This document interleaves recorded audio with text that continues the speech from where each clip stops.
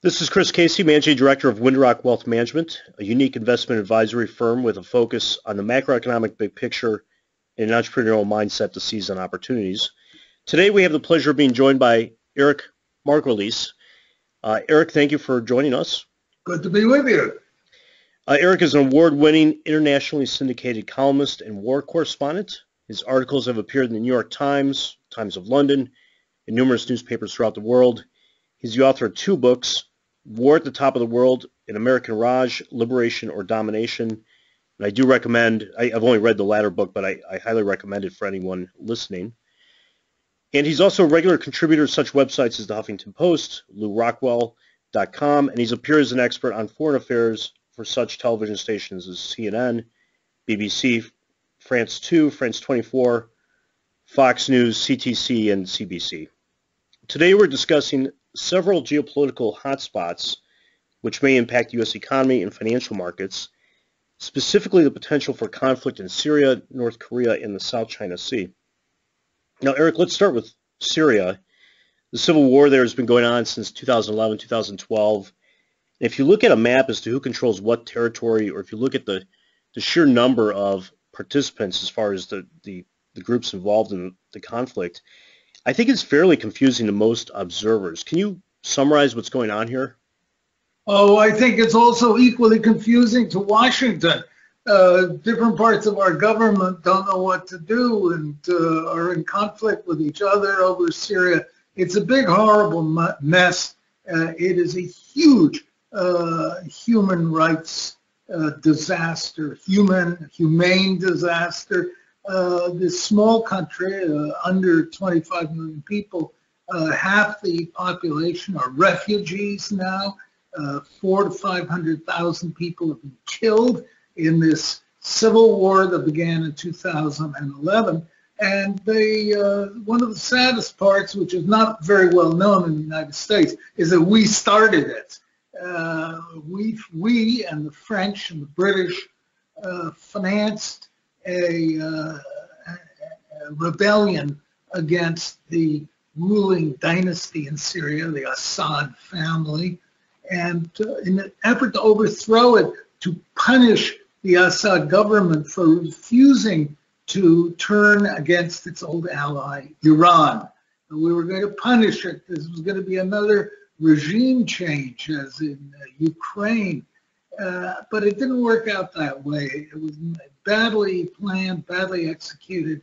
And what the result was that we ended up arming all of these extreme Sunni groups to fight the Shiite-dominated government in Damascus and its allies, who were Syria's Christian minority, it's a Greek Orthodox minority, it's Armenian and democracy, and it turned out to be a horrible situation. Anyway, after 3 years of fighting, now the Syrian government is gaining the upper hand against the U.S.-financed and armed rebel groups who are aligned with Saudi Arabia and the United States and Turkey.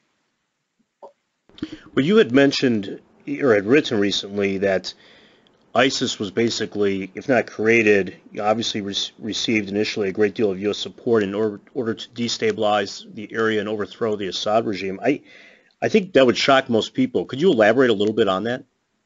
Yes.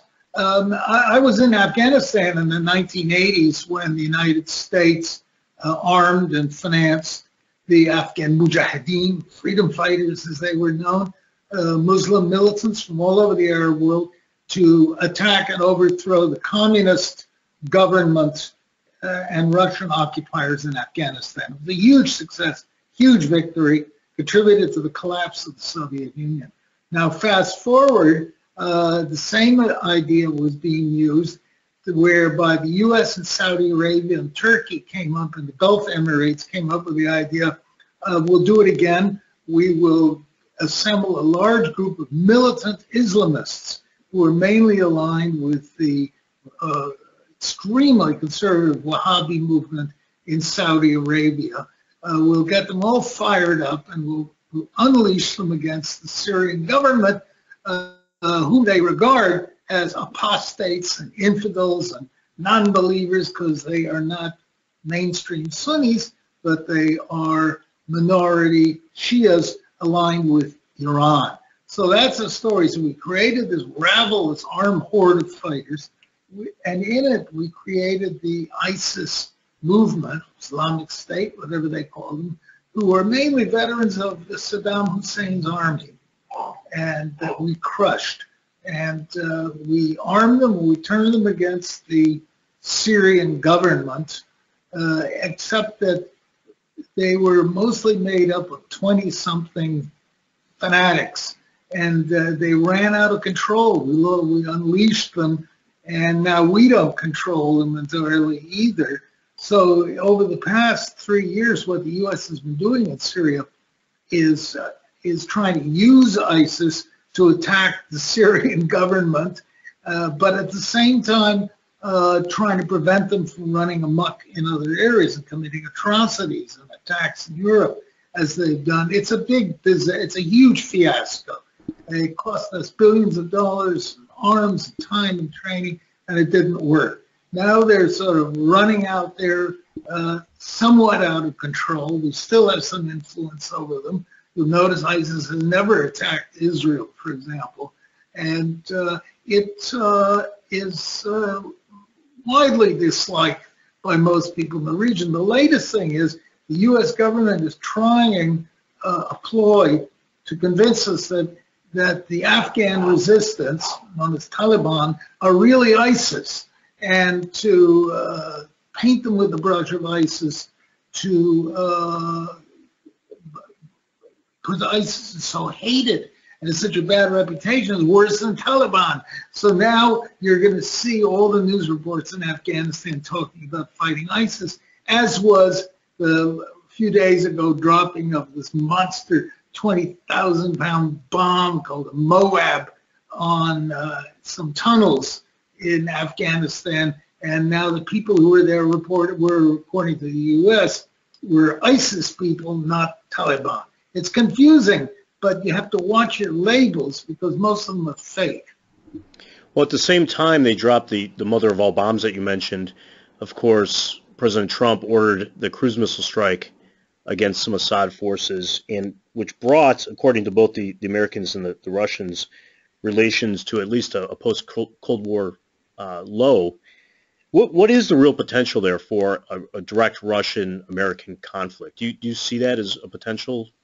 I'm very worried about that. I've been writing for years. I keep saying our number one foreign policy priority in the United States is to maintain good relations with Russia. They have 1,700 nuclear warheads pointed at us. They could blow us off the map, and we can do the same to them. We cannot afford to get into confrontations and spats and serious disagreements with Russia, nor can we afford to do it with China. But we're doing exactly that. The effort by Hillary Clinton's people to paint Russia as responsible for her defeat, which is absolutely absurd, and blame Russia for somehow rigging the American election, which is absurd when you consider that we in the United States have been rigging people's elections all over the world since 1945. There is that chance. And now what's happened is this resurgence anti-Russian hysteria that's been developed in the United States, which is totally untrue or baseless, has pushed us into a confrontation with Russia over Ukraine, where we have no national interest whatsoever, Ukraine and Crimea, over Syria, ditto, and even so in Asia. How many people in Washington know that North Korea's northern neighbor is Russia? So we're playing with fire. It is very dangerous. You know, related to that, the cruise missile attack that recently occurred in Syria, how much of that was, say, actually orchestrated against Russia or Assad forces versus being a message perhaps to North Korea or China? Do you see that as a possibility as well? To a much lesser degree. I mean, yes, it was the American government trying to act tough now. And here we come, we're the biggest guy on the block. We can do whatever we want. But it was also for domestic political reasons. Look at the sea change that occurred in the U.S. where all the liberals and the neocons who all hated Trump are now singing his praises because he committed an act of war. Trump is very pleased with himself, but I suppose there was an element of warning to North Korea. But the North Koreans are very tough characters, and they're all dug into their mountains, and they're not going to be worried by some cruise missiles. They will just continue to be obstinate. It was a very clearly political ploy, and in fact, it was the result of what I am almost 100% sure was a false flag operation done by the Syrian rebels who we support to stage an attack with chlorine or some nasty chemical like that, which would immediately be ballyhooed into an attack by the evil Syrian government. Look, common sense says the Syrians had no purpose whatsoever in staging a limited chemical attack on an unimportant town. We've seen this happen once before. It's a false flag, it's a fake, and very effective. Let's move over to North Korea. As most people know, they obviously have some nuclear weapons since being first tested, I believe, in 2006, which was the culmination of years of work, fairly well telegraphed. But there's obviously a big difference between having a nuclear device and being able to deploy it or utilize it. And so the U.S. has been focusing, especially in the last year, on North Korean delivery systems, their technological development. And do you believe this really is a bright line for the U.S., meaning the U.S. government has decided they cannot allow this at all costs?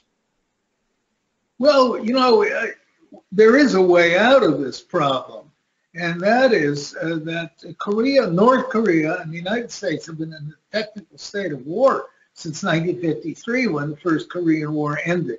And ever since then, the Koreans were a nasty, ugly, brutal regime, but we have plenty of those as our friends around the world, too. Let's look at Vietnam. Let's look at Egypt, for example. Morocco. It's a brutal regime, but it has been asking the United States, please sign a peace agreement to end the the Korean War, and please recognize us and stop trying to overthrow us and isolate us economically, which the U.S. has been doing. We've been waging an undeclared war against Korea ever since.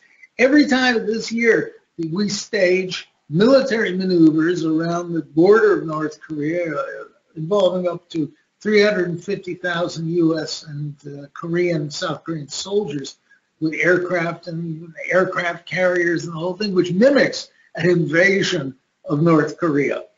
And we've been talking about it for a long time. So the North Koreans are nervous as wet hens, and they feel they're going to be attacked and that the Kim government is going to be overthrown. Perfectly logical feeling to have.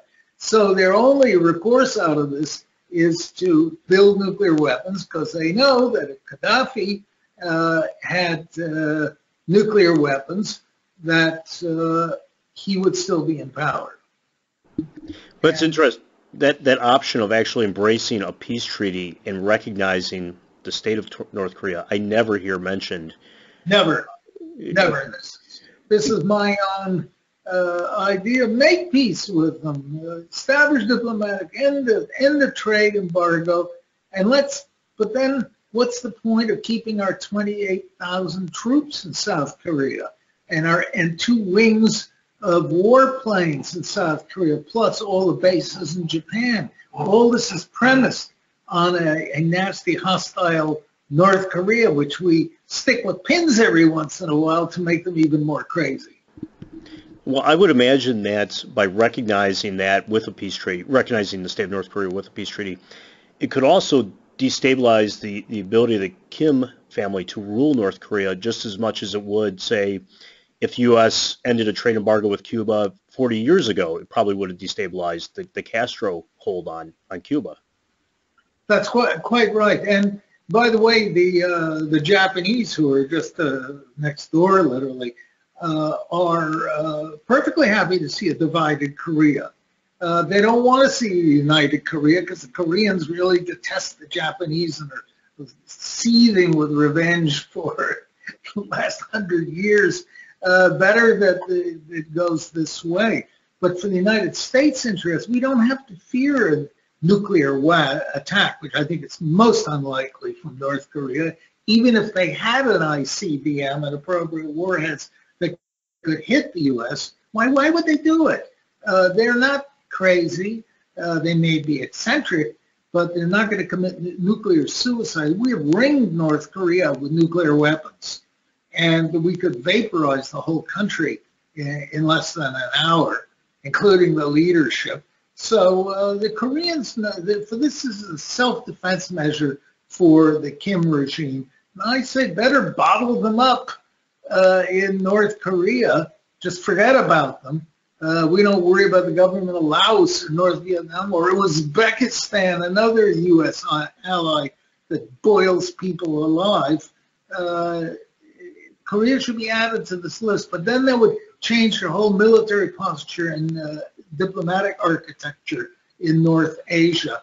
And the ruling powers in Washington, the deep government, the military-industrial complex, don't want this to happen. What's interesting, you mentioned Japan's perspective on Korea, because I'd imagine one of the options the United States is considering, in addition to, recently we've heard talk about shooting down some of the North Korean missiles. We've heard about bringing back nuclear weapons to the peninsula. We've heard about really provocative statements about literally decapitating the North Korean government and perhaps a first strike on their artillery and missile bases.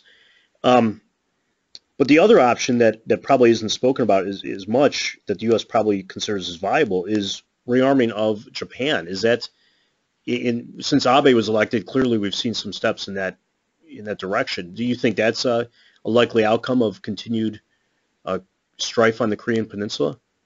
Well, I think it will. I used to write for Japanese newspapers, and there's a very strong anti-war sentiment. We bombed about at least a quarter, if not a third, of all Japanese cities were firebombed in World War II, and the Japanese still have not gotten over that horror. So there is opposition, but the current Prime Minister, Abe, in Japan, is a good, realistic leader, and he's trying to pull Japan forward into taking a more militarized posture, because right now it's almost entirely passive, even though it has sizable armed forces. But Japan's problem is that it is hostage to North Korea. It is totally 100% vulnerable because it has no nuclear weapons. Japan could, from my sources, I understand, Japan could produce nuclear weapons within 30 days of deciding to. They have all the components. But so could the Koreans probably too, the South Koreans. But Japan, right now, Japan is sitting there with North Korea threatening to launch missiles. And if we, the United States, attack North Korea, I think it's very likely that the North Koreans will fire a couple of nuclear-armed tipped missiles at Japan. And it will only take 2 or 3 to completely destroy Japan, which is now the world's third largest economy, and create just millions of casualties. It would be a nightmare. We cannot allow that to happen. Well, it seems that North Korea represents a bit of a game of chicken between the U.S. and China, in the sense of China really doesn't want a either destabilized peninsula, doesn't want a refugee crisis, certainly doesn't want an American ally taking over the entire peninsula. On the other hand, at least some government officials appear to clearly believe that the development of ballistic missile technology is a bright line for them. So how do you see the Korean situation playing out, and particularly China's actions or roles in that development? Well, Washington hopes that the Chinese will come in and squash North Korea.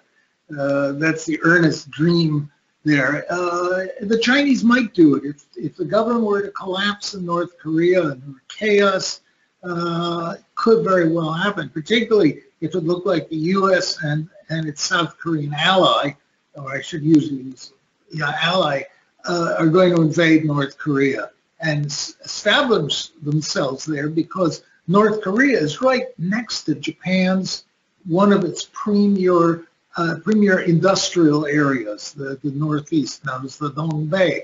And China is very sensitive about that. Manchuria, where the Russia-Japanese War was fought, 1904, and it's likely that China would take action. But right now, China doesn't want to get involved. They're smart, they're patient in Beijing. They don't want the Americans and South Koreans there, but they're trying to curb the aggressive instincts or the saber rattling of the North Korean leadership as much as they can. We see they've put a ban on importing some North Korea's coal exports to China. The Chinese are taking, I would call it a wise and a conservative approach as compared to our saber rattling. Could you, clearly the American government does believe that the Chinese stopping North Korea, even to the extent of potentially invading like you're talking about, is the preferable course of action.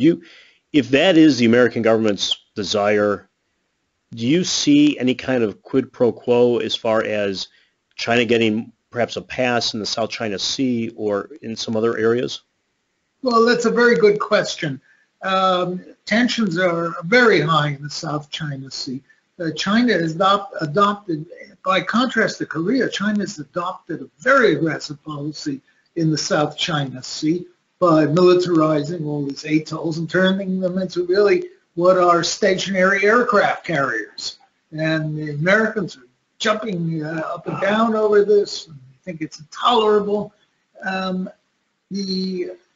And China's antagonized many of its neighbors by taking this very pushy policy. What the Chinese are really trying to do is break out, to have an exit from the South China Sea, which is ringed in by islands and atolls for its fleet, so that its fleet can break out into the high seas. It's a problem that Japan faced previously. Chinese are very determined about this, because since the Chinese all bought cars and are now joyriding around, China has become very dependent on imported fuel, which can be cut off in a day's notice by the U.S. 7th Fleet in the South China Sea and beyond. So not only are they extending their defensive perimeter by claiming the South China Sea and the associated islands, but they're also going to get an oil kicker to boot, in the sense that there's some significant reserves there. And obviously there's a number of countries that are allied against their fairly aggressive claims. You of course have the Philippines, Brunei, Vietnam, Taiwan to an extent. How do you see the South China Sea playing out? I mean, is there any potential for a resolution, or do you see China simply exerting continuing its aggressive stance and exerting de facto control over the area? I think eventually China will dominate the entire South China Sea, but I think he'll do it slowly. The Chinese are great believers in moving slowly and deliberately, and taking their time, being patient. They will, in effect, make all kinds of aggressive things and then back off for a while until the anti-Chinese alliances dissolve, and then start up again, sort of with salami tactics, taking this area. This is a long-term Chinese strategic goal, and I think we have to accept it. Well, given, especially in 2015, it appeared, the U.S. was clearly trying to display the freedom of passage through the area, continue either flying, say, for instance, long-range bombers, or bringing naval ships in fairly close proximity to some of these islands.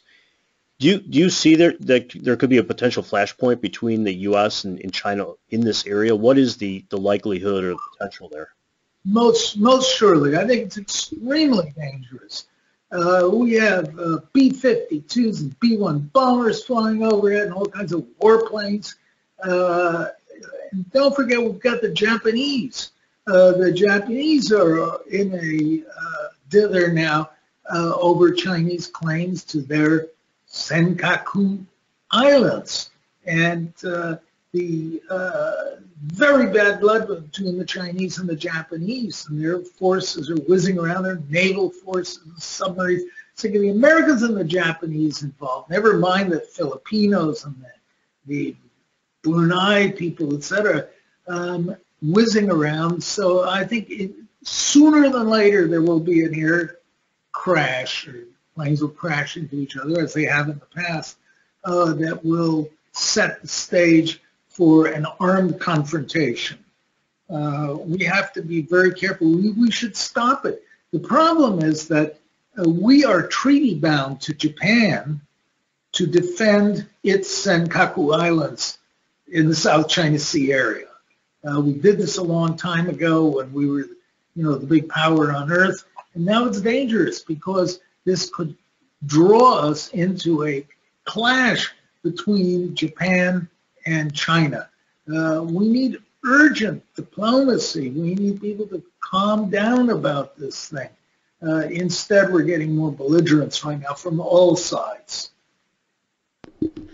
Well, it's a very scary world out there, and we only touched on a few of the hot spots, but certainly there's others, whether or not they're involving some of the major powers. But Eric, thank you very much for your time today. You're most welcome. If listeners wish to read Eric's columns, they can visit www.ericmargolis.com, where he reaches global readers on a daily basis. Thank you for listening.